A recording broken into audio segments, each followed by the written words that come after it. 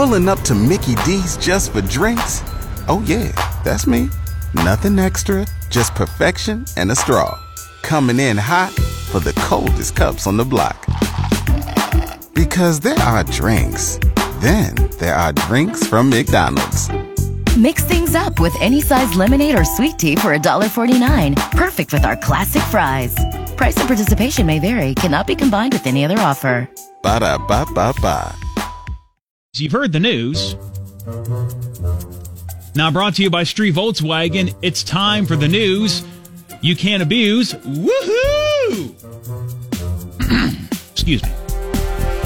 The iconic crystal ball, which will descend to New York City's Times Square Tuesday night to usher in the new year, arrived for its setup on Friday. The ball, which is 12 feet in diameter and weighs 12,000 pounds, is covered in 2,688 Waterford crystal triangles. It will travel down a pole for a minute until it reaches an electric sign that will illuminate 2020 at precisely midnight on New Year's Day. Known as the ball drop, the festive ceremony, witnessed by about 1 million people in Times Square and more than 1 billion on television around the world, has been conducted annually since 1907, with the exception of 1942 and 43 to observe wartime urban blackouts.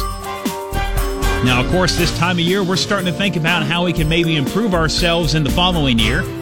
What can we do to help ourselves in 2020? We start thinking about those resolutions. Now, hate to be a pessimist, but a University of Scranton study shows 60% of us will fail at our resolutions halfway through the new year. Now, I don't give you this bad news without good news. For success, researchers suggest people make realistic goals, develop a specific action plan, and make the resolution known to others. You can do it. If that resolution is to maybe lose some weight or get healthier, today's not a good day for you. It's National Bacon Day. We all love bacon.